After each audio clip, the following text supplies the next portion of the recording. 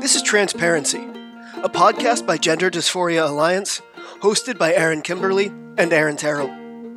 Each week we'll be joined by people who have personal or professional experience with gender dysphoria and physical transition. We'll also discuss how our trans experiences relate to the concept of gender identity.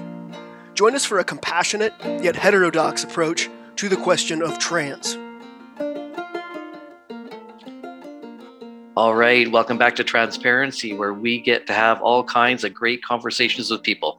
I'm Aaron Kimberly. My co-host, Aaron Terrell, is away this week, but I'm excited to have Dr. Lisa Lippman here today to talk about her research. Dr. Lippman is perhaps best known for coining the phrase rapid onset gender dysphoria, and she's recently published a paper about detransition. Thanks for being here, Dr. Lippman. Sure, thanks for having me. I've been looking forward to this. You're right that probably people who are in this topic or interested in this topic probably know about my study about youth with gender dysphoria by Parent Report, and then the detransition study. And you're right, I coined the term rapid onset gender dysphoria because, which now people call ROGD, because I needed a term to use to describe a phenomenon. It was really, I saw something unusual in my own community. I observed, parent reports describing a certain situation where teenagers who did not have symptoms of gender dysphoria as a child or no observed signs of gender dysphoria as a child became trans-identified gender dysphoric as teenagers, often in friendship groups. And so what I just said is a really long phrase. And so if you're trying to study a topic, to repeat a phrase over and over, it was just way too cumbersome. So I needed a short, simple way to describe that phenomenon. And I chose rapid onset gender dysphoria because it was descriptive and neutral. So that was the beginning of, the beginning of my research is just, I noticed in my own community, one after the next teenager was announcing a trans identification. And the numbers were just astronomically unlikely, given a tiny little town and the fact that they were all in the same friendship group. And so that's what piqued my interest in this topic. My background is public health. And, The young people in your community that you were noticing this happen to, did you know any of them well enough to kind of know, like have seen them grow up and know them prior to the trans identity? Or were they more distant than that in your community? Let's see. I was rather new to the community. I had recently moved to Rhode Island. So I did not have long histories with any of these individuals, but I did know them in terms of, interactions. So was it the clustering that first drew your attention to this phenomenon? The fact that it was these teens in sort of little groups, was that what piqued your interest? Actually, what piqued my interest was the numbers. Okay. That first two individuals, came out and identified, and I was like, great! I'm so happy that they feel comfortable sharing with the community and being vocal on social media. And then came a third, a fourth, a fifth. And so at first it was the numbers, over a short period of time. And then the second light bulb was, wait a second, these kids are all from the same friendship group. And that was just surprising given what the research literature said about numbers and what it said about what we know about gender dysphoria in children, adolescents, and adults. Those two things really caught my attention. Right. When I first reached out to you, I think it was almost a year ago now. It was the end of last year that I was in the midst of doing a literature review. And I know I said I wasn't going to talk much as a clinician here, but just for some context of how I came across your work.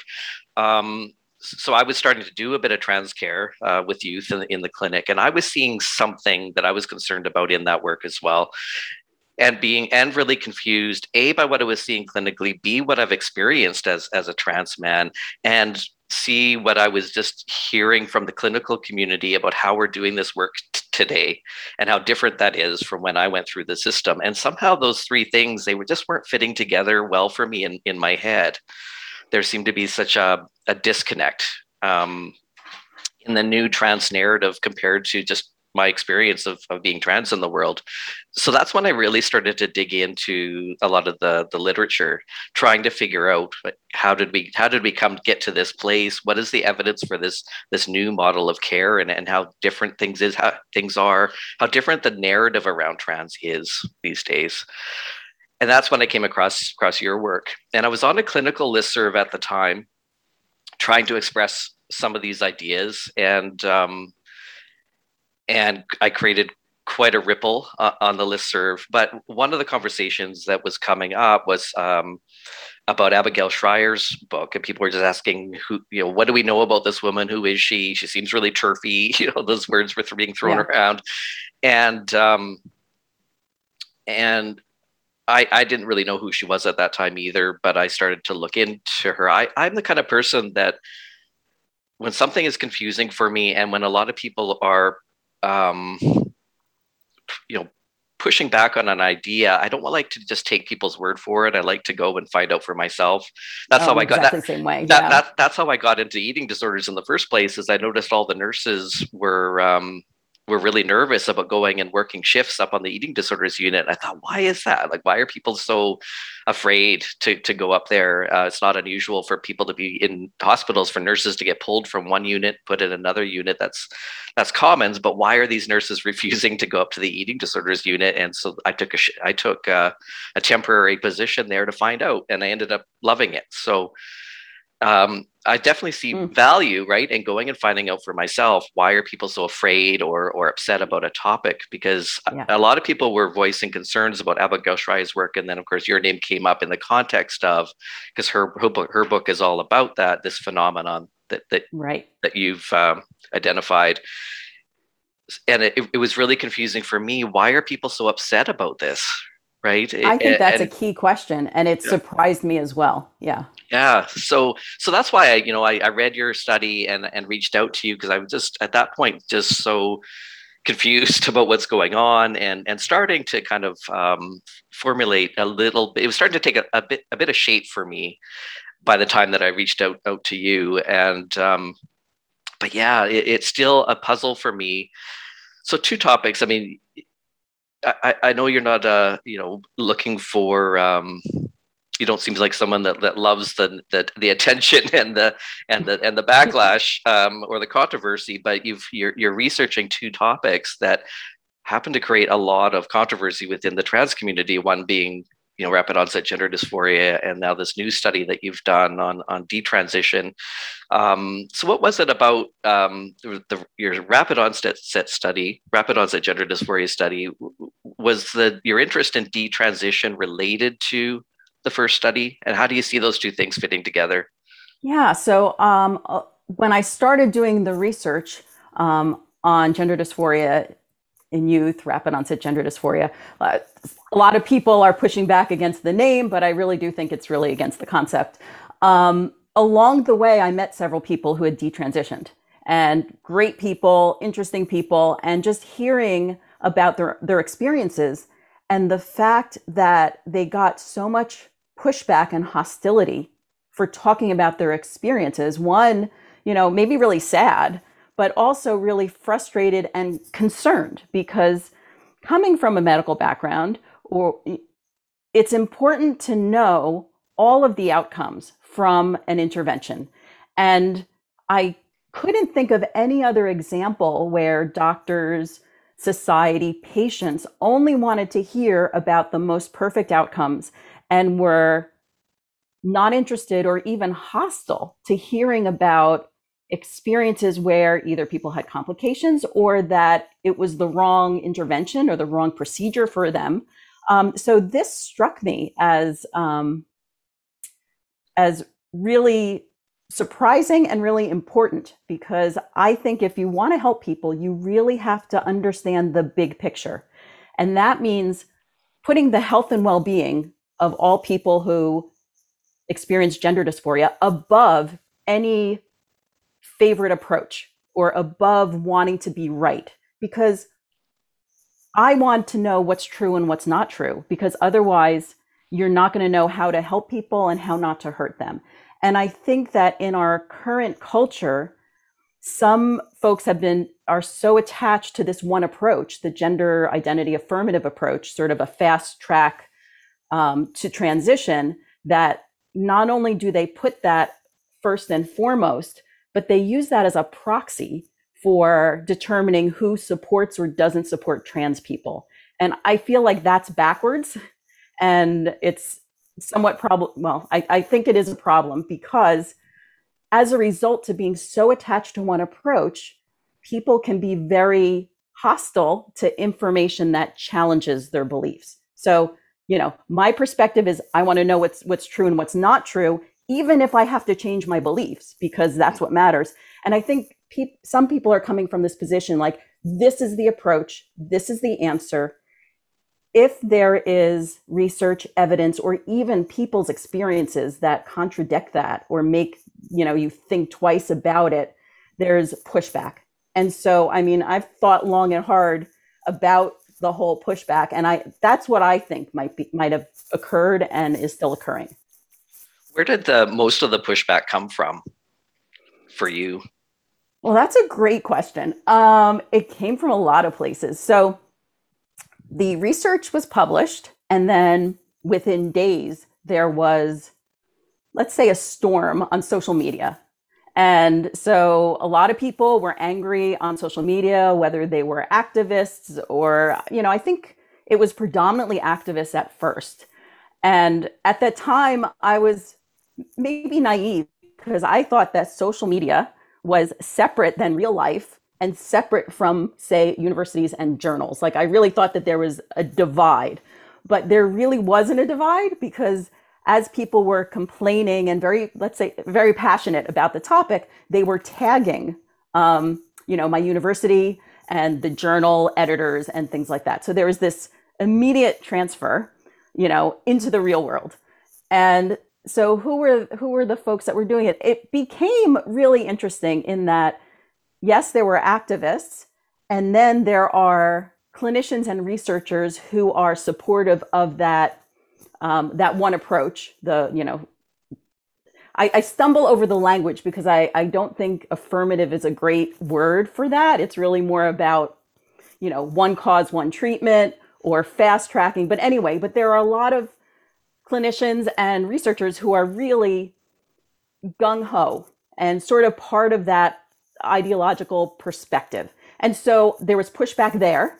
And then on the other side, there were similar people offering support. So parents were grateful, clinicians were reaching out to me, grateful because they were seeing this in their practices, academics as well. So it was really like there were a lot of different types of people on both sides. Interesting. Yeah. What it looks like for me, because my experience was, I had lifelong gender dysphoria. I eventually did, I lived as a butch lesbian for many years. And in my community, there were some butchier butches than I was, who really strongly identified as lesbians. And they described having gender dysphoria, but had incorporated that into a butch identity for themselves in a way that they didn't identify as trans, and they had no intention of transitioning. But then there were some of us who did transition, and there's so many different factors that went into that decision. Severity of gender dysphoria being one of them, but there were lots of other factors as well in terms of just, a person's coping abilities, a person's social networks, a person's politics, like so many different factors. And so I did decide to transition, and it was helpful for me, but then I just kind of left the community and got on with my life. I didn't do this to fit into any particular community. And at that time, that was 15, 20 years ago. And some of these ideas, which I call queer theory, because that's where those ideas come from. There were people in the community at that time that had some of those ideas, but it really surprised me the extent to which those ideas have completely taken over the system of care and the entire trans narrative now. And I'm old enough that I remember where those ideas came from. And it started as these very fringe ideas that have now completely defined what it means to be trans. And I hadn't been aware of that, to the extent to which that has crept in. And that really concerns me, because I think what I'm seeing is these young people who, they might identify as non-binary, and they've got the blue hair and piercings and lots of makeup and, a lot playing with their dress, the way their clothing styles. And they've really learned this lingo, like they can rattle off a bunch of neo-pronouns. And so it's become this cultural phenomenon. It's very queer theory based cultural phenomenon that I think is at least part of an explanation for the phenomenon that you were maybe seeing, and these parents that we're seeing, is they're adopting, it's kind of like the new punk or the new goth or the new, whatever, right? It's this new cultural phenomenon. It's a political movement. But I worry, to what extent do these kids really understand where those ideas came from and what the purpose of those ideas were? Because it seems to be presented to them in the public school system as this is just reality, that there just is a gender spectrum, and that these things are somehow scientific, and a naturally occurring phenomenon, when I'm not fooled by that. I mean, I remember learning that stuff in the early 90s in university as a political movement. It was a political strategy.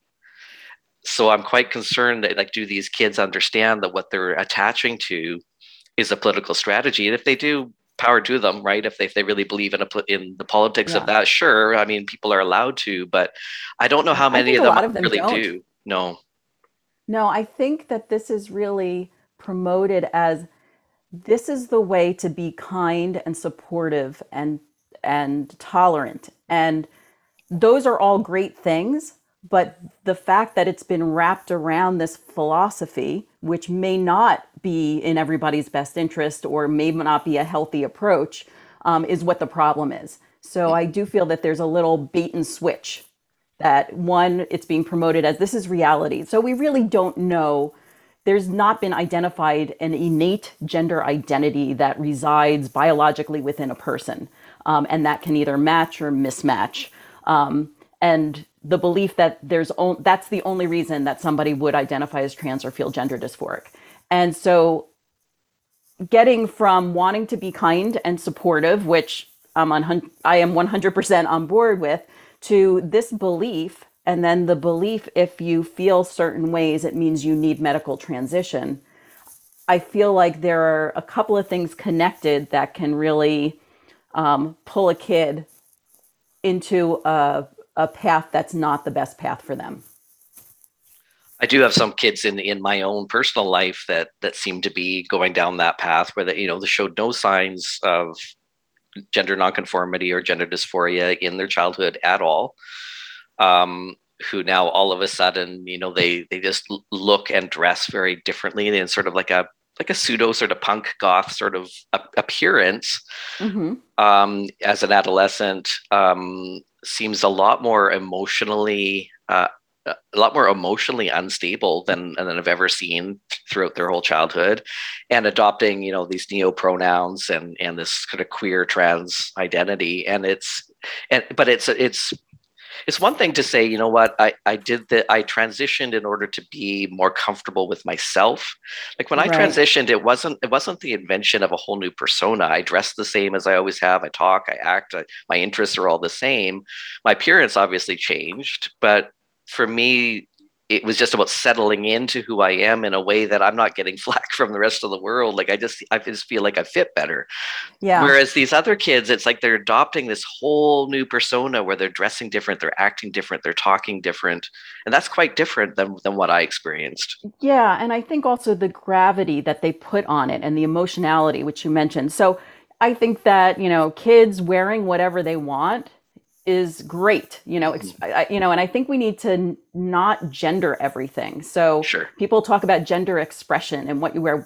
I think we should talk in terms of a person's aesthetic or fashion sense. And if that changes from day to day, like that could be a mood or, or personality. And these things shouldn't just be heaped upon as gender and being super serious. And that means that you have to act this way. You need to look this way. And what I've heard from, I have friends and colleagues who are clinicians. And what they're telling me is that often these kids are really searching for something. And then when they pick an identity, their dysphoria gets worse because there's much more of a disconnect. And so that seems very different to me than somebody trying to figure out, how to be comfortable in their own skin, in terms of not having to adopt a perspective and a uniform and a way of looking and talking and speaking. Yeah. Yeah. And for me, I guess that is where I'm seeing such a difference. Like I don't necessarily believe in a true trans, so that's not really what I'm trying to say. But I do feel like when I transitioned, I was certainly, it was stressful in the beginning going through the ambiguity stage of that. But there was a point where I just felt like I relaxed. It was about just settling into myself, as opposed to, I do see these kids, they just get more and more and more emotionally invested in these ideologies, and it does seem to destabilize them more and more and more. Right. We're like working away from resilience instead of towards resilience. And the way we talk about true trans, not true trans, I think a better way to talk about it is some people are helped by transition and some people are harmed by transition. And let's figure out what that means and who is likely to be helped and who's likely to be harmed. And of course, there are plenty of people who are very much helped and their lives are better from transition. And that's a great thing. And then there are people who are harmed by transition, and that's not great. So, I think that there's kind of a responsibility there in continuing to engage with this topic. Yeah, and what you were saying about it's so unusual for any clinical discipline to not be the least bit interested in its outcomes. I find that puzzling as well. Like, why wouldn't we be interested in knowing, the experiences? Like thinking about the DTrans study in particular, like why wouldn't we be interested in those for whom this wasn't the best decision, and how could we have done that better for them? Right, and that was my tip off, that things have gotten too rigid and ideological, because reasonable people would want to know all of the outcomes and would not need to disregard people's experiences. Like, just because one person had one experience with gender dysphoria and transition doesn't mean that that's true of everybody else. Like, other people can have other experiences. And so this real animosity and real reluctance to even talk about it, think about it respectfully, I think that's a clue that something's not going well in this discussion. It is very puzzling.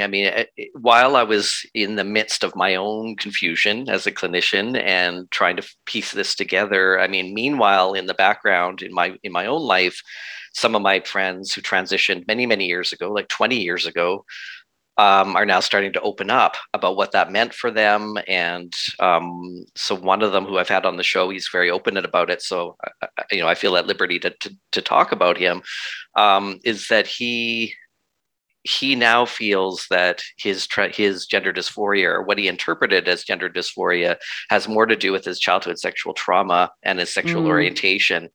But it took him many, many years to unpack all of that. Yeah. So now he regrets his transition, and he went through the system when it was a lot more careful, a lot more assessment and psychotherapy in the front end. So it still didn't prevent him from transitioning, but he said it was still so important to go through an assessment process. And he saw a psychiatrist for 2 years before transitioning. He said that was still so crucial and helpful, because it gave him tools that he's now using, to process the fact that he's made this mistake and he regrets it.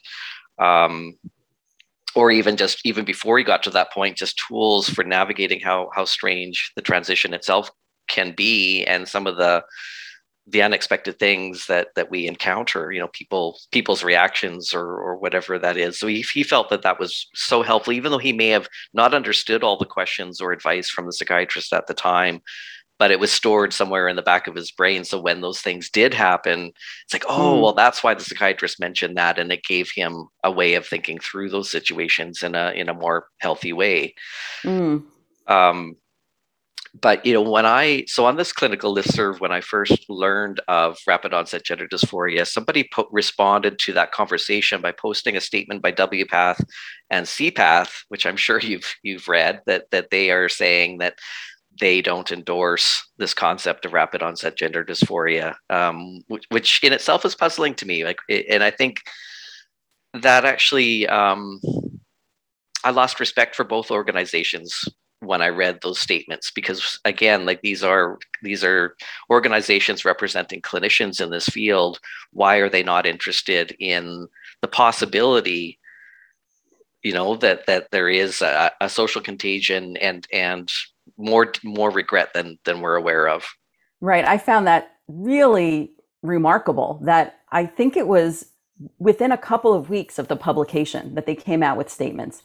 And granted, my research is early stage of discovery. It's a descriptive research, and the conclusions were that more research needs to be done, and here are some hypotheses. And the usual next steps are, well, let's support research to further explore and identify the issues in this topic. But instead, to immediately say, there's not enough research, let's shut this down. We're opposed to it. I think that's really an unusual response. And I understand. So yes, there's concerns that people will use it inappropriately. And I've said, throughout the paper, that the findings don't imply that this is the case for everybody. It shouldn't be used to deny that transition is helpful for some people. And yet people can use it inappropriately. And I think maybe that's where some of the fear came from, even though I don't think there should be a conflict between understanding one type of situation versus another type of situation. So, I am unaware of debates and, acrimony between clinicians who treat type 1 diabetes versus type 2 diabetes, or just different pieces of the puzzle. So that was really surprising that these big organizations like WPATH, CPATH, and then there's one more recently that had some psychological organizations saying we don't like this term, and it feels very unscientific to me, and especially since publication, the evidence to support it has been increasing. So, I published my paper, and then shortly after, several clinicians published editorials saying, yes, this is what I'm seeing in my practice. And then detransitioners came out and said, like Peak Resilience Project, and detransitioners said, yes, what is described in the research is consistent with my own experience. So that's increasing levels of evidence to support that something is going on. It's not just me, it's not just parents, but it's also clinicians and individuals who had gender dysphoria and themselves firsthand information. So at that stage, I think the proper response is let's investigate further. So it makes me kind of wonder how, do these people not have any contact with young people? It's because I have 4 teenagers at home, and I've got them, I've got their friends. So I see something happening, right, in the school system and in their peer groups, that there's something strange happening that has nothing to do with the kind of gender dysphoria that I experienced. It just seems really clear to me. Right. And I think if you're in the perspective of it's important to understand what's going on, then you're going to say, okay, I recognize this. But there are some people saying, oh, the fact that people are coming out and there are increased numbers, and, that's only because the world is more accepting. And like, yes, the world is more accepting, and that's awesome. Like, that's the right direction we should be going. But when you see these astronomical increases in teenagers seeking care, and you see these reversals of the sex ratio from predominantly male to predominantly female, you need to not just say, let's just go with the first explanation for what it could be. That's what I'm finding with people who are saying, oh, it's just because of reduced stigma. It's like, well, we're seeing like 100,000, 4,000% increases. I think we need to dig a little bit deeper. But I think there's a perspective of there's only one cause, there's only one treatment, and that's the end of the story. And and they truly believe that they're doing the right thing. Like, they believe that that's what helps people. Like, I think there are two camps, probably more than two camps. And one camp is this, the gender identity affirmative, and they reject the desistance literature and kind of push back about the possibility of underlying conditions, because they feel that the best way to help people is access to transition as quickly as possible. But then there's sort of this more developmental camp that's more about there are different ways that people may become gender dysphoric, and there are different causes which deserve different treatments. And so that's more about making the right diagnosis and providing the right treatment, even sometimes that treatment isn't transition.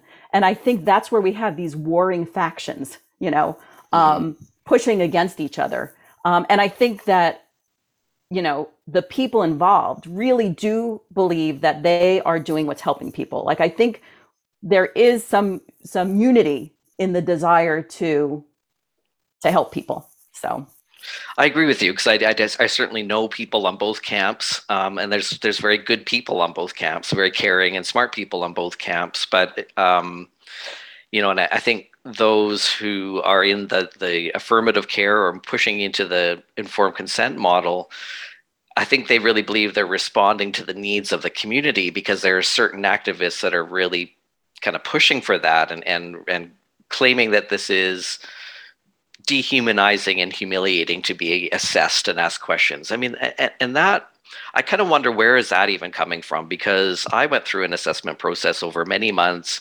prior to transitioning, and I didn't find that dehumanizing, or I actually found that helpful, to have conversations, and it helped me to just think everything through and articulate things better. And so I don't know. I mean, I guess I can't doubt that some people had negative experiences, but maybe that had more to do with that individual clinician and their approach, maybe not the fact that there is an assessment process. So I'm a little bit puzzled as to why some trans people had that experience, that any conversation or any assessment or any psychotherapy is somehow harmful and bad and to be avoided.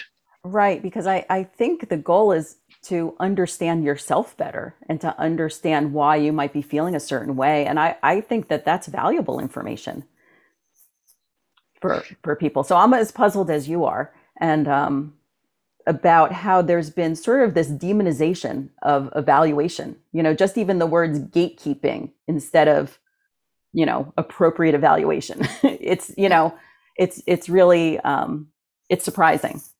Because it is a huge departure from how things are normally done in medicine, where there is some process by which a diagnosis is made and a determination of what the right treatment is. And this new system seems to want to just bypass the clinician altogether. That almost like, let's just put hormones in a vending machine, and you sign a waiver and off you go. So it's a very different way of practicing, and I can't think of any parallel in any other type of medicine where that's the case. Yeah, I don't know of any parallels that are like that, but I do know of situations in medicine where an intervention became very popular and very common, and then negative outcomes were discovered, and then the medical world had to shift their guidelines. So that might be what's going on in terms of recognizing detransitioners who had a variety of causes and experiences around their transitions. But we've seen sort of in the opioid epidemic in the beginning, opioids work great for post-surgical pain. And the prevailing belief was that, oh, people aren't going to become addicted to it or dependent upon it if you prescribe it this way. And then later on, we found that that's not the case. And so the medical world has had to shift. And the same with antibiotics. So, a lot of people come in and they want antibiotics, even if it's not a bacterial infection. And Right. so the overuse of antibiotics really led to resistant infections. So then there were measures taken to turn it around. So yeah, this might be sort of the broader area of the broader sort of perspective of what could be happening, that people are, oh, there are no side effects, there are no downsides, nobody ever has complications, it's always the right choice. And then we all move to make it more and more accessible with less and less evaluation until we get to a tipping point where people recognize complications, and then sort of, bring the pendulum back just a little bit to, again, right patient, right treatment. Yeah. As a goal. I guess the difference being in these two situations, like the one that you described, I don't imagine the clinicians would have the same kind of emotional investment in an outcome. Like they probably are more willing to see the evidence that the pendulum is swinging, right? And they're seeing that, okay, there were some unexpected harms maybe in this practice, right, and more willingness to adjust their practice. I don't see that same degree of willingness. Yeah, Right. I agree. And so, like, one of the findings from my most recent study on detransitioners was that only 24% went back to the clinician that facilitated their transition. So, because of that, it's likely that the providers of transition services aren't seeing, or only seeing a small portion of the people who are dissatisfied or have regret or detransition. And, so that can reinforce their belief that this only has positive outcomes. But it's really interesting. I have another data set, another collection of data from desisters and detransitioners. And I asked people that if they informed their clinicians that they detransitioned, or if they didn't, what were the reasons that they did or did not? And so some people, one, are very embarrassed and feel a lot of shame and stigma about going back and saying, that they detransitioned. Some people really feel that the clinicians don't want to hear it, that the clinician is so gung-ho about the procedure, the intervention, that they wouldn't want to hear it and that it wouldn't change anything. And other people just want to get on with their lives. Other people, don't want to pay money for an appointment just to say that they were dissatisfied. So right. There are a lot of reasons why detransitioners with regret would not go back to see their doctors. So I really support detransitioners who are organizing to have their voices heard. Mm-hmm. Yeah, there were a couple of things that from the DTrans study, that was one thing that definitely stood out for me, was just the how few people go back and tell their clinician. Because there's always, when the topic of detransition comes up in this community, there's always one of the major assumptions is A, it hardly ever happens, and B, when it does happen, it's just because people it was because of transphobia and people felt pressured to detransition. And that wasn't your finding either, was it? That's correct. So I did find there. So what my study did that a lot of other studies did not do is that I reached out to communities that might have different views about transition, detransition. So, I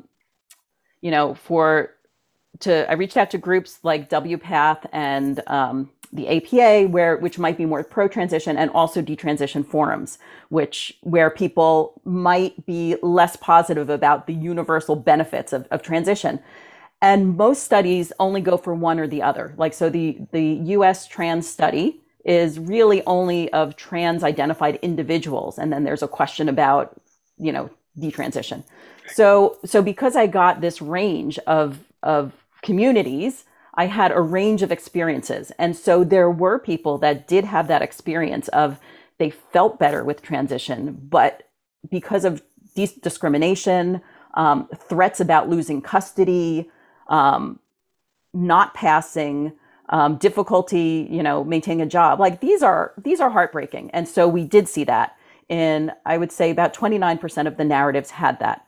But there were other experiences that we don't talk about, which we should talk about, which is the 58% who had the experience of coming to the belief that their gender dysphoria was caused by a mental health condition or trauma.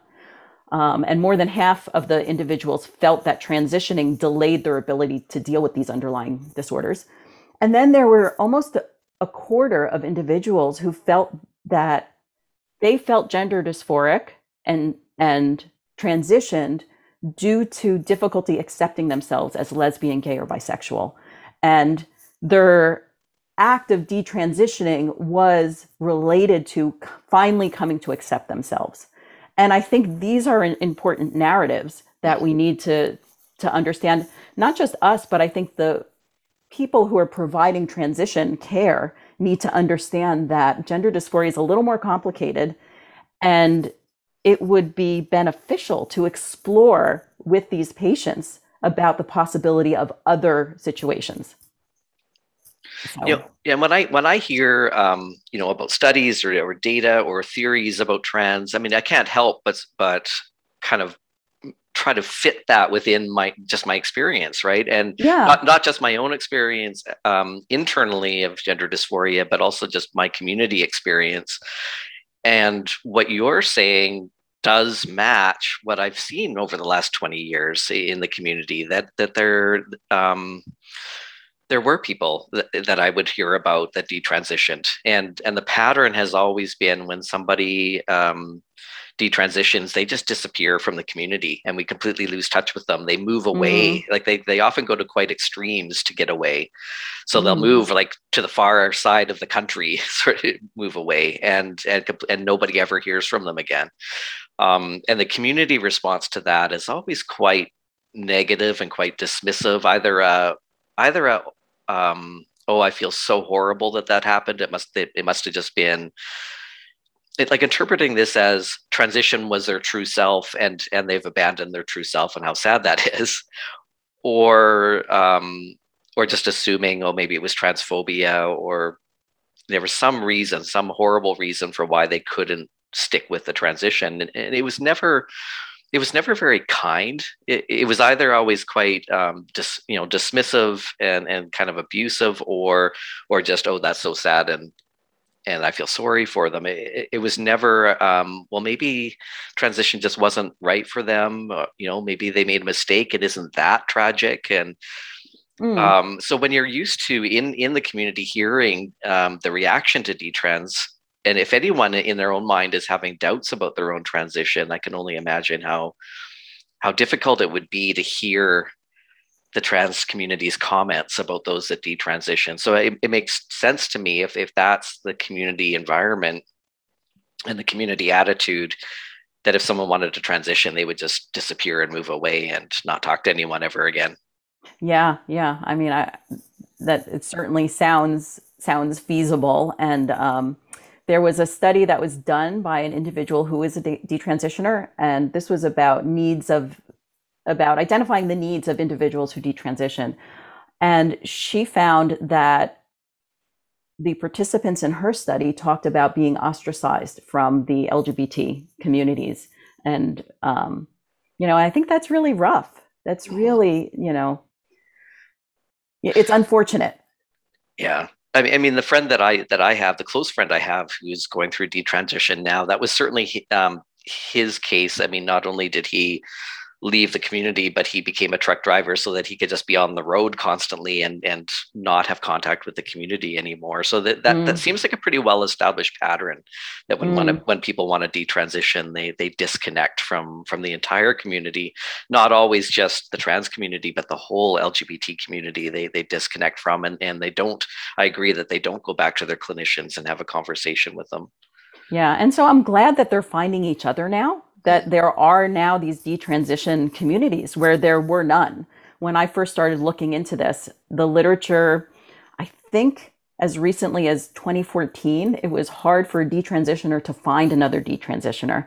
And in the past 6 or 7 years, there are, there are online communities, there are advocacy groups, there are nonprofits forming, and there's an organization for therapists who are working with desisters and detransitioners. So I think that's great that they can actually reach out to each other and find some sense of community.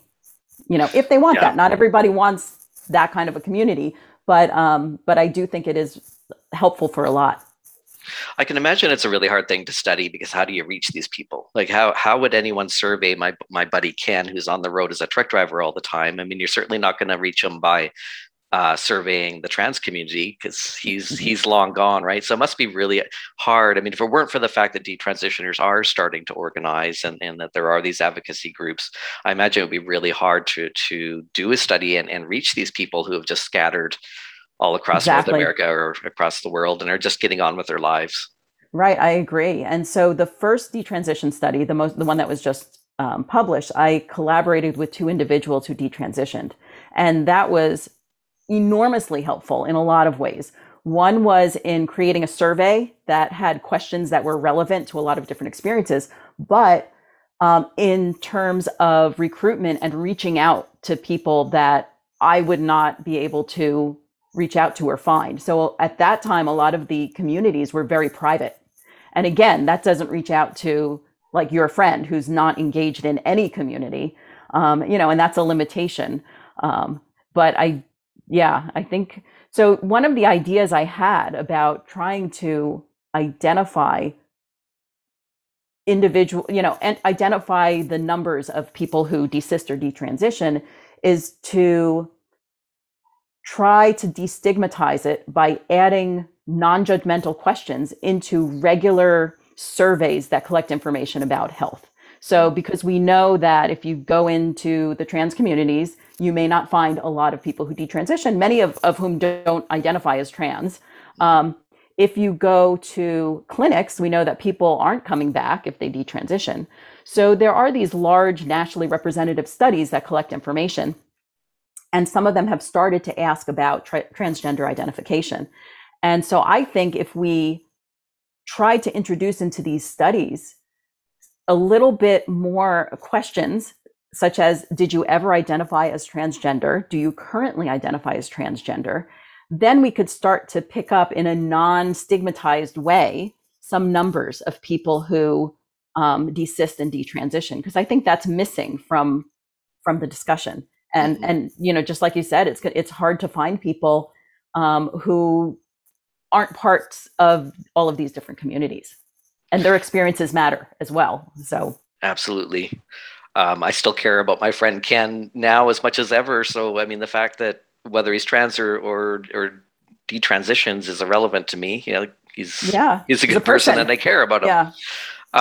So it is, so much of this is puzzling. I mean, so the idea of going back to rapid onset gender dysphoria, and it's puzzling to me. I'm still trying to figure out, why are people so emotional about this? Like, how does this fit into the bigger picture in a way that is somehow threatening to people? Because it doesn't feel threatening to me. Like, it's because it's not about me. It doesn't speak to my experience. And so talking about it doesn't threaten my identity in any way. So I'm trying to imagine, well, because I haven't heard anyone articulate an argument for why that would be considered transphobic, or why talking about detransition is considered transphobic. Because what people were saying to me when I was raising these issues was that, it was transphobic, and that it's somehow propaganda, that it's created for the intention of what, I'm not sure, like, right? So my intention was to try and find out what's happening. Yeah. That's my ulterior motive, is to ask questions about what's going on so I can understand, and we can start talking about how to help people. Because I've talked a little bit about, because I did study queer theory back in the early 90s when I was young and in college at that time. I was in my early 20s, and that stuff was brand new. And so I saw, this queer theory class on the the course list, and I thought, well, that'd be an interesting elective to take, and I studied it, and it was a small group of us in a very conversational style class, and met some awesome people, and it was interesting material, and it appealed to me. I mean, I hadn't transitioned at that time, but I definitely had gender dysphoria, and it did appeal to me. It appealed to the gender dysphoria part of me for sure, because it sounded like Judith Butler talked a lot about female masculinity, and so at that time I didn't have the language to describe what I was experiencing. I didn't have the word gender dysphoria or trans, or because none of that was on my radar. I grew up in a tiny little community. There wasn't even a gay and lesbian community, let alone a trans community back then, in a tiny little farming town. So I was in the city studying at university. Queer theory was on the agenda, and I thought that looked like fun. So a few friends of mine who were in art school went to a neighboring university and took this elective. And it was interesting, but by the end of the class, so over several months, by the end of it, I had already rejected it because yes, it's interesting, but I could just sense that it was interacting with my gender dysphoria in a way that I didn't feel was healthy for me. It seemed to be intensifying my gender dysphoria, because the nature of gender dysphoria for me and the way I experienced it, it was like I call it a cognitive categorization error. It was, I really think in my case, it was cognitive.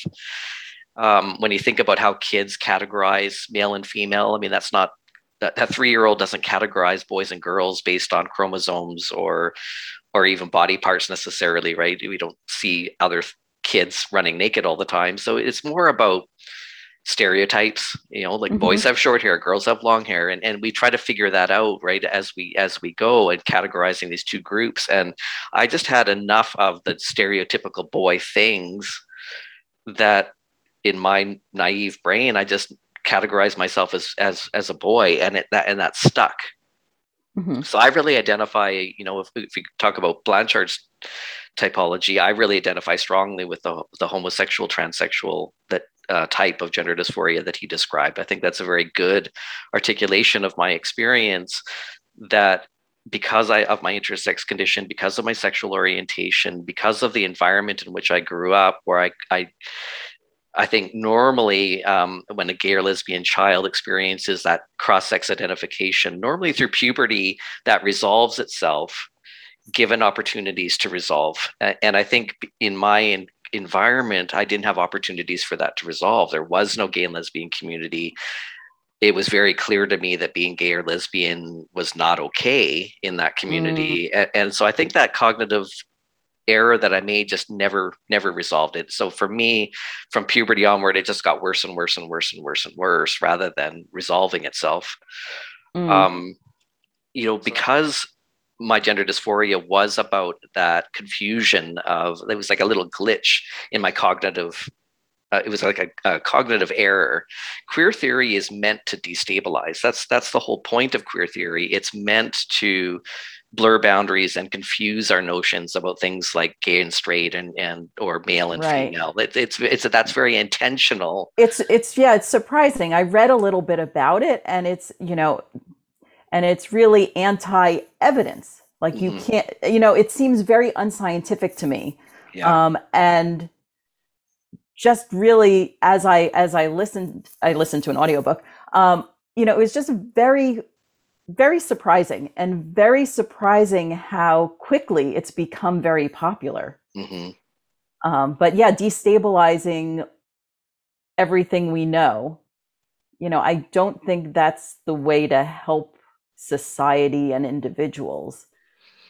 Yeah, I mean, the logic behind it, in the way that I was taught queer theory, the logic behind it, we first looked at Foucault and then his writing. So his book, the History of Sexuality, he describes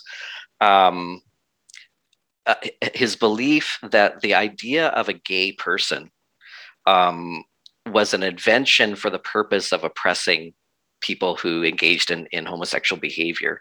So prior to that, he said that there were just behaviors. There were people that slept with people, and that was just a behavior. We didn't necessarily have a category for that yet. So he believed that the category, or the word homosexual as a category, was for the purpose of identifying a group of people for the purpose of oppressing them. And so queer theory is built upon that premise, that if that is true, and if we believe that's true, then what we want to do is make it really hard to really clearly identify any group of people. It's a very pessimistic and quite paranoid way of thinking, right? That if they can see me, they'll attack me. Right. Is the fear, I think, that drives it.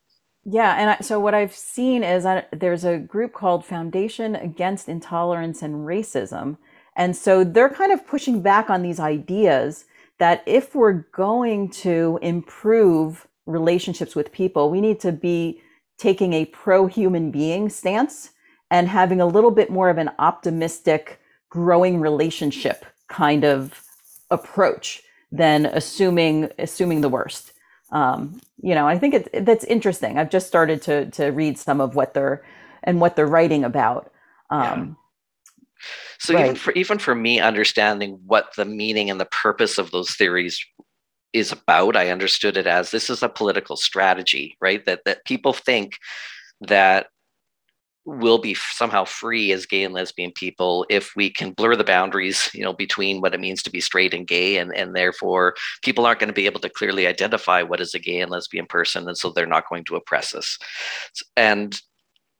But I understood that as they're not talking about material reality here. They're not talking about the clinical phenomenon of gender dysphoria. This is a political strategy, but that's kind of going back to ROGD. I mean, that's not how they're teaching this stuff to children, right? Nobody's going into an elementary school saying, well, there's this political strategy because some gay and lesbian people believe that people are trying to oppress them. And so they're trying to confuse us about, gay and straight or male and female.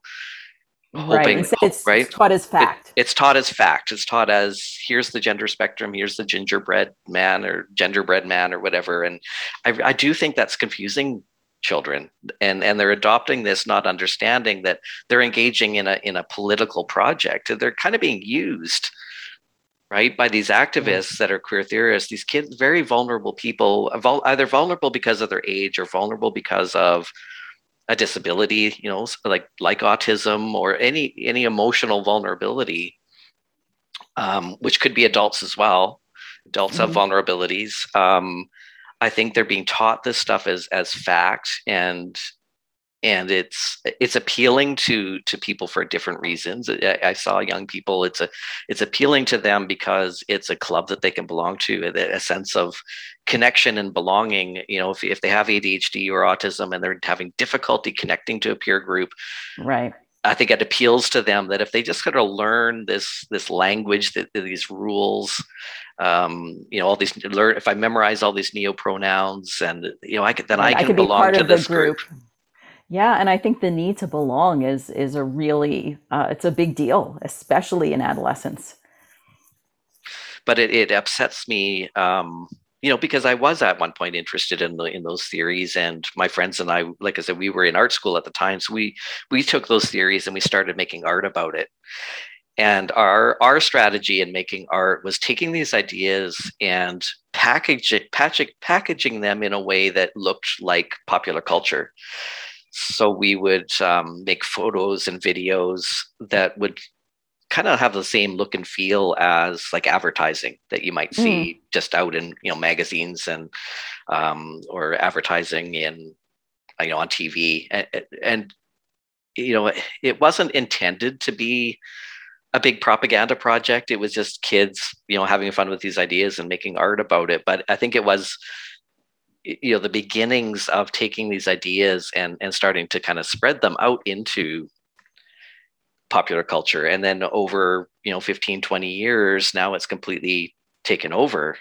But it concerns me because like I said, by the end of that class, I could sense that it was starting to make my gender dysphoria worse, and so I completely rejected it. But I now feel like I can't have much contact with the LGBT community anymore because those ideas have taken over so much that I would be forced to engage with those ideas if I had close contact with the LGBT community these days. And and I know that those ideas again would start to make my gender dysphoria worse. So I've kind of gone through a self-imposed isolation in a sense. I mean, I'm not isolated in the sense I don't have any community, but I've isolated myself from the LGBT community because I just think those ideas are so completely toxic, and I don't know how.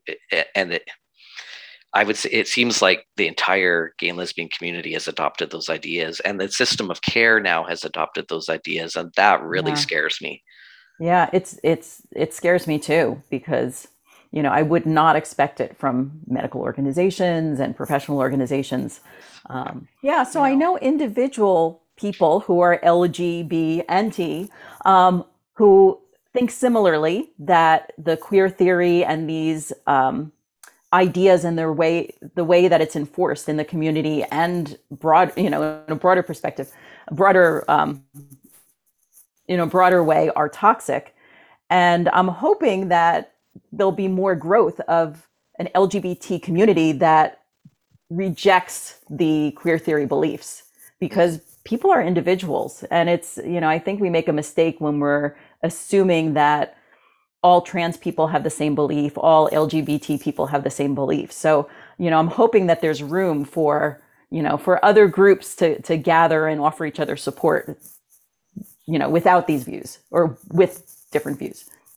I know for the longest time, I just felt like, okay, am I going crazy? Because everyone else around me, seems to be thinking along the same lines. And I really thought for the longest time, I'm just the only one, right? That is kind of questioning this and finds it strange. So I'm hoping there's lots of people like me who are in the community or not in the community who do have a more heterodox way of thinking, who maybe just don't realize that there are others who think the exact same things that they do and have the same concerns that they have. And it does seem like people are starting to organize. I mean, we've got the LGBT alliances around the world now, and right. The Lesbian and Gay Liberation Front is developing. Right. And the Gender Dysphoria Alliance is huge. Yeah. I mean, I think you're doing really important work, gathering together and discussing these topics. So I think that also can inspire people to come together, hopefully. I hope so. And we are growing really quickly. I mean, we've got about 30 members now from all around the world. New people are joining us all the time, and people do reach out to us and have said, watching your podcast has changed my mind about some things. So I'm hoping things will start to shift. I mean, it's sad for me that so much of what I talk about and the work that we're doing with the Gender Dysphoria Alliance is perceived by others as transphobic, and that's certainly not where we're coming from. We just right. We just want to take the lid off the box and say, okay, let's hit the pause button and just have an open conversation about what this has been like for us, and to better understand if it went well for somebody. Awesome. Like, why did it go well for you? Right. And how do we really clearly identify who does well, having transitioned, and who maybe doesn't? And can we just talk about that and open that up? And because what queer theory does is it prevents us from just being open and having honest conversations. And that's a change that I've seen over time, because I think when I first transitioned 15 years ago, there was more willingness for at least the FDMs. I didn't have much contact with trans women, but in the FDM circles I was hanging out with, we were able to still talk about having once been lesbians, or, why did I transition? And people were tiptoed around those issues, but we were still able to talk about that. But with queer theory, the way it's taken over, we're really not allowed to talk about anything other than this political narrative. And that's so isolating. And I just worry about people that are starting their transition now, if they're not allowed to just be really honest and talk about their feelings and what it means for them, or any doubts that they have. I mean, if we compare this to like a spiritual community, and queer theory is the religion, we're not allowed to ever say anything that contradicts that. And so if anyone's experiencing any... So it's like an orthodox religion. It's a very orthodox religion where people aren't allowed to ask questions or disagree with any parts of it, or have doubts about any parts of it. And right. And that feels so limiting and unhealthy. It does. It feels, yeah. It does. So Yeah, and I think it hurts people who are trying to make decisions too about whether to transition or not, because um, people deserve a full range of information when they're making their decisions about whether to transition or not, or for any kind of intervention. And if people are only allowed to talk about certain topics, we're really impairing the informed decision making. mhm.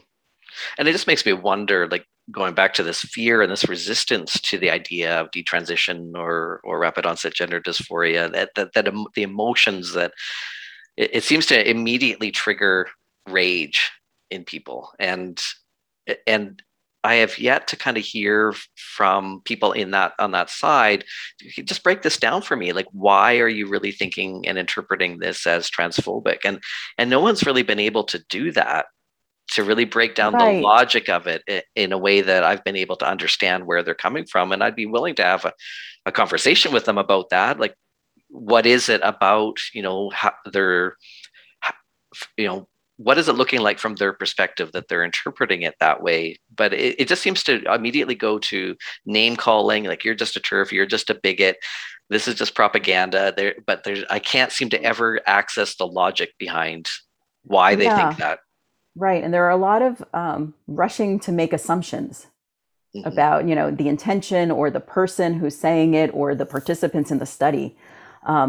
Yeah, it's really, it's surprising to me. I mean, it's very, this level of hostility is really, you know, different than what I've experienced in my lifetime, which I guess is good for my lifetime. But so because what would have to happen? I mean, if let's say we had solid evidence that rapid onset gender dysphoria exists as a phenomenon, that there are people, young people, and vulnerable people who are being swayed by the queer theory, because that's what I think is happening. I mean, the way that Trans has a really fantastic marketing team. I mean, kudos to them that their marketing team and their lobbying is very effective. effective. Yeah.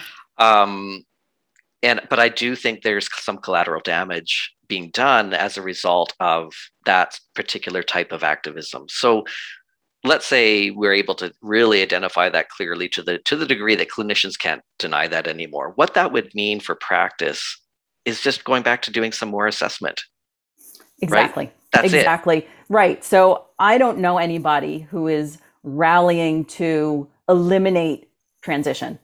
This is about evaluating and seeing whether or not there's an underlying condition that might be treated with something else, and whether or not transition is likely to help or harm an individual. So really, it does feel like getting back to basics of medicine and psychology and things. As you mentioned, it was like that previously. That the whole evaluation and differential diagnosis and exploring why somebody feels gender dysphoric before rushing forward to medical treatment. So yeah, I think that would be the the direction. And as I said earlier, I didn't feel harmed by that assessment process in any way. I felt like I really felt I had a good working relationship with my GP who did that assessment. I felt comfortable with her. I felt like she was respectful, and I felt comfortable having those conversations with her. So it's just so puzzling to me why that is so awful. Like this idea that in order to protect and acknowledge that some people are being harmed by this, and for whom transition might not be the best option for them, the only thing that, I mean, I don't have to give anything up because I've already been through that process. So makes no difference to me personally. But right. for what it would mean for those that are trying to transition, it just means they would go through a similar process that I did of developing a relationship with their clinician, so that clinician can get to know them a little bit and explore things a little bit. I just don't understand why the degree of emotional outcry about that. Yeah, but it's not taking anything away from those that who are truly just dysphoric and have been since childhood, and because nobody is saying let's take all of that away. Right. Well, I think there might be fear that, say, 20, 30 years ago, I think the culture and the medical practice was so tipped in the direction of underdiagnosing and undertreating. And I think that maybe they're responding to the fear that that might be the, the end point, that it would go back to that as opposed to, appropriate evaluation. Hmm. And we all know, and this happened, I know that this happened 20 years ago, that people would in the community share information about the assessment process. When the assessment was Mm, just, like a checklist of things that the clinician had to go through, people who had been through that would coach people that hadn't been through that. Okay, here's the questions that they're going to ask, and this is how you should answer them in order to just pass the test and move hmm. on. Um, so there were problems with the assessment process for that reason that Right. it was kind of predictable.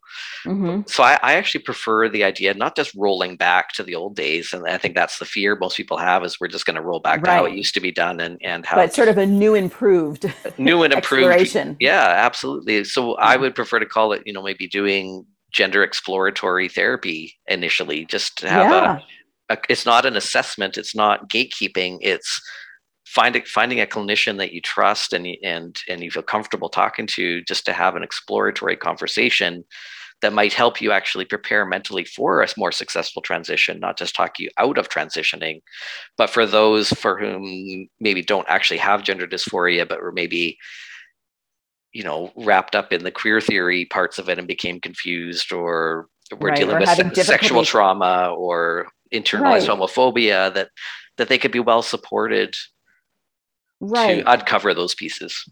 Yeah. And people are starting to talk about that and write about that. So Anastasis Spiliadis was a therapist at the Tavistock, and now he's studying for his PhD. And his expertise is gender dysphoria and eating disorders. And he's written a gender exploratory model, and also I think while at the Tavistock, published a piece called, I think, "Taking the Lid Off the Box," that describes exploration, and really, in a very nice way, in a way, and others are writing about this neutral psychotherapy that's exploratory, that's not pushing people in one direction or the other. Mhm. And, I think that's a really smart thing. I do too. I think, yeah, I feel that should be the model of care, especially for young people. Right. We forget everything we know about adolescence when it comes to this topic. I mean, adolescence, well, one, you know, the whole of adolescence is a phase. So I know everybody hates the word, it's a phase, but all of adolescence is a phase. It's not permanent. And, people are pushing at boundaries, trying to figure out who they are. And sometimes teenagers can be 100% confident that they're right when they're 100% wrong. Teenagers are not right all the time. And so if you have a medical care system that is resting on the belief that the teenager is always going to be correct about what they want now, is going to be in their long term, it's going to be to the benefit of their long term. I mean, I think that's pretty shaky ground. We have to recognize that adolescents do explore identity, without trapping them in one particular thing, so that they can, move on, Yeah, if and then that's the path for them. yeah, and then you add the layer of say autism spectrum onto that, Right. or ADHD onto that. Then we have to be aware of what the symptoms of those things are as well, right? People with autism don't always pick up on social cues in the same way that someone without autism does, or they just don't care about social cues. So they might be more just not gender non-conforming because Right. they're not picking up on the social cues, or they're interpreting things in a certain way. So we really need to be informed about these layers of things and how identity develops. Right. Right. I remember as a teenager, as most teenagers, the only thing that really matters to a teenager is fitting into their social circle, having a Hmm. peer group. Right. Right. And And that's why selection of the peer group is so important. I did want to talk to you. I noticed in the detransition paper, um, you mentioned there was a little mention of the use of language, the use of you made a choice to not use the assigned male at birth or assigned female at birth. And we've talked about this a little bit before, this idea of the use of certain terminologies, and the idea that, so you chose to use, I think it was like the natal male, natal female language, as opposed to assigned male at birth or assigned female at birth. I was wondering if we could talk about that a little bit and just unpack that a little bit, why you made that choice. Sure. Yeah. So my first career was as an OBGYN. So I've delivered hundreds of babies.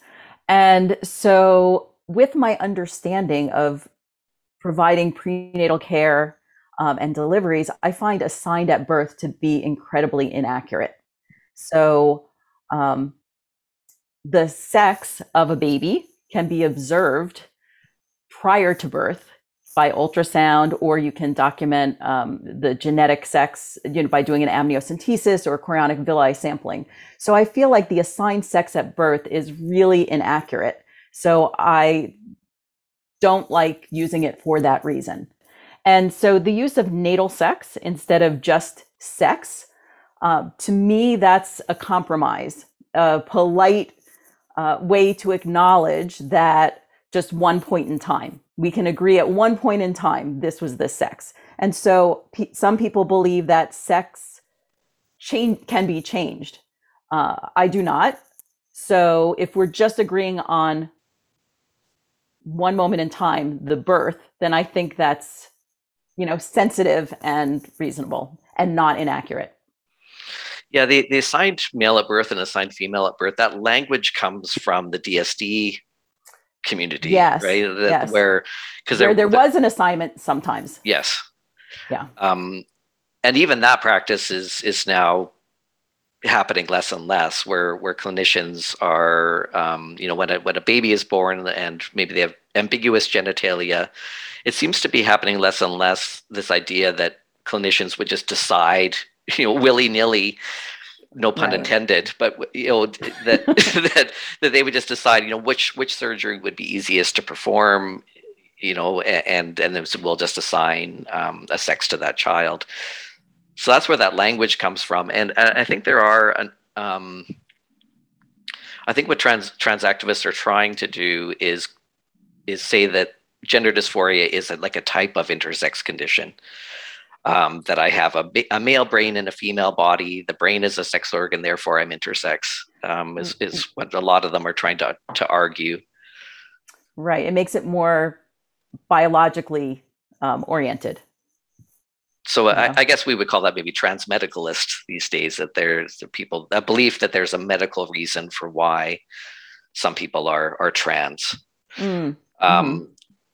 Whereas I've always felt like 20 years ago in the lesbian community, people, like I said, a lot of the butch lesbians talked about having gender identity disorder, which is what we called it back then, that this was something that a lot of gay and lesbian people experienced, was some degree of cross-sex identification. And there did seem to be a degree to which someone could feel that, but it didn't seem entirely uncommon for gay and lesbian people to experience that. And a lot of them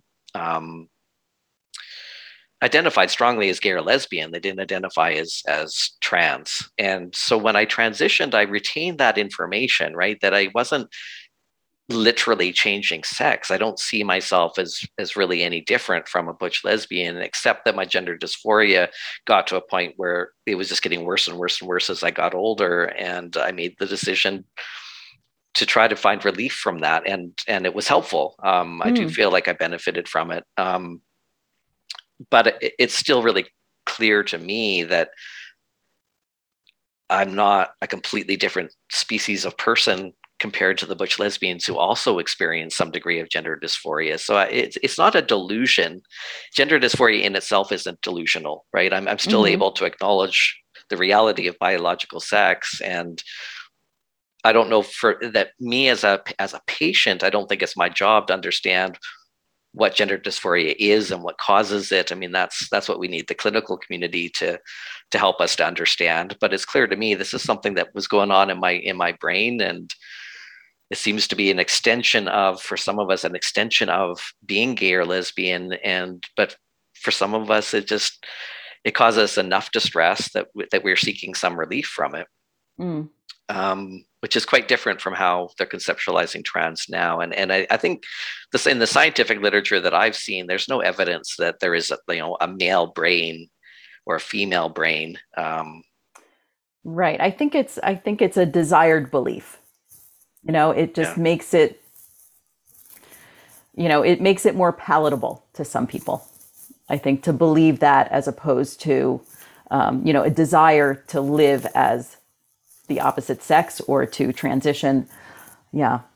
Because if you talk to the clinicians that have been practicing for, 30 years, they talk about how that this is different, that people really did acknowledge biological sex in this discussion until recently. The experience of gender dysphoria doesn't even make sense to me if we take our concept of biological sex off the table, because that was precisely what my dysphoria was about. I wouldn't have felt dysphoric, exactly. Right, if there was no such thing as biological sex. Right, exactly. Yeah, so it's that is part of queer theory, is to kind of redefine everything. Yeah. So it is puzzling how much the thinking around all of this has changed since I went through it, and because I had removed myself from the whole community, my thinking hasn't evolved along with the rest of the community. So when I re-entered into it as a clinician, 10 years later, I was just so surprised, because I didn't see that gradual incremental change. I went back to it and saw it how much it had changed over the course of 15 years, and it blew me away that the thinking is completely different and just doesn't match my experience. Yeah, it's a radical departure. And I feel like I'm being told by the community and the activists that I am to think of myself as a man like any other man, and that I don't understand how that would benefit me in any way, or benefit my mental health in any way, to think that way. And I also just don't see where's the evidence for that. Right. If someone could present me some really solid evidence, and it'll scan my brain, if I got a male brain, fine, I'll believe that. But there's no evidence that that's the case, or that that's the cause of gender dysphoria. So I don't want to build my identity around something that is a falsehood. That makes a lot of sense. And I don't, and it seems transphobic to me, right? That if we're supposed to deny our whole experience, that our experience, including, having a childhood as a natal sex, with the experience of gender dysphoria to the degree that we feel driven to medicalize our bodies, that is the trans narrative. That is our experience. And it seems really transphobic to me that we want to hide that and just kind of tell ourselves and the rest of the world that we're exactly like everyone else. Right. I think the move is to decrease the stigma around being trans, not to change the definition. Mm-hmm. Yeah, exactly. Well, thank you so much for agreeing to have this conversation with me. I've enjoyed just sitting and having a coffee with you and talking about your work, and how I just see it fitting within my own trans experience. And I think what you're saying in both of your studies makes total sense to me, and is consistent with the things that I've seen in the community and the people that I've known. So I really appreciate your work, because it's shining a light on some of these experiences from people that I really care about, like my friend Ken, who hasn't had a voice in this whole debate, because his experience doesn't fit the narrative, and he's received a lot of abuse for that over the years. So I just really appreciate that these things have always been there under the surface. I think they're happening now at greater numbers, and it's starting to organize.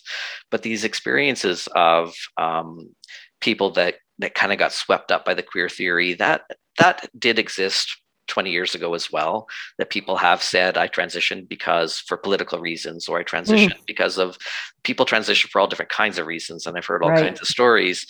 It's not like you invented any of that. You didn't invent detransition. You didn't invent this phenomenon. You're just giving us a language to to describe these things and to give people a voice who've been harmed by the system. And I just really appreciate your contribution to opening up the conversation. Thank you so much. And I really appreciate your contribution in opening up the conversation and the work you're doing with Gender Dysphoria Alliance and putting yourself out there and having these hard conversations. I think you're doing amazing work.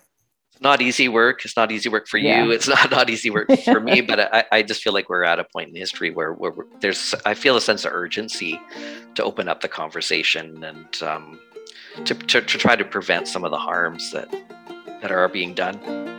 Yeah, absolutely. Thanks for joining us for this episode of the Transparency Podcast. If you enjoy our content, please help out our algorithm by hitting like or subscribe. If you'd like to make a donation, follow the link to our PayPal account. On behalf of the Gender Dysphoria Alliance, thanks for your support.